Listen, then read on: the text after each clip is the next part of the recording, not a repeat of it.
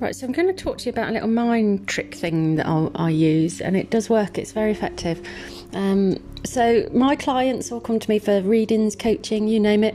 They want to know something, and I'll have a look at it for them. Now, what is really interesting is that your brain will, and Marissa Peer talks about this, your brain will always go to the familiar, right? So, and she talks about this in great detail on YouTube. It's fucking amazing. So you'll be at a bar, you meet someone, well, not these days because of COVID, but you'll meet someone and, you know, you've already registered, really, they're a dickhead, you know, but you go, oh my God, we're soulmates. Oh my God, amazing, amazing. Because your brain goes, hey, this person's familiar, you know, I can deal with this. And then you meet someone who has actually got their feet on the ground, who's really loving and just really smart, and oh, I don't know about them, I don't trust them, you know. So your brain always goes to the familiar. Now, what happens is I'll see within my clients a shift. I'll be like, you know what, you're really unhappy with where you are.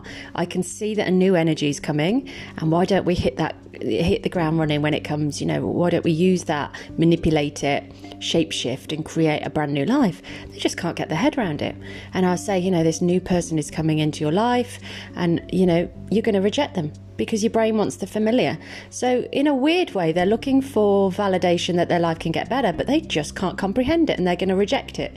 So look, this is something that's really interesting. If you can hold it as a possibility that your life can change, if you can hold it as a possibility that a partner is going to come along and they are going to treat you well and they're not going to cheat and they are going to be supportive, you know, there's something warming and inviting about that statement. You will let it in. You can hold it as a possibility. Okay, I'm allowing it. I'm allowing the flow. I'm okay with this idea. It's cool, you know? Whereas before you were like, oh, I just can't see that happening. And oh, yeah, right, no fucking way, you know?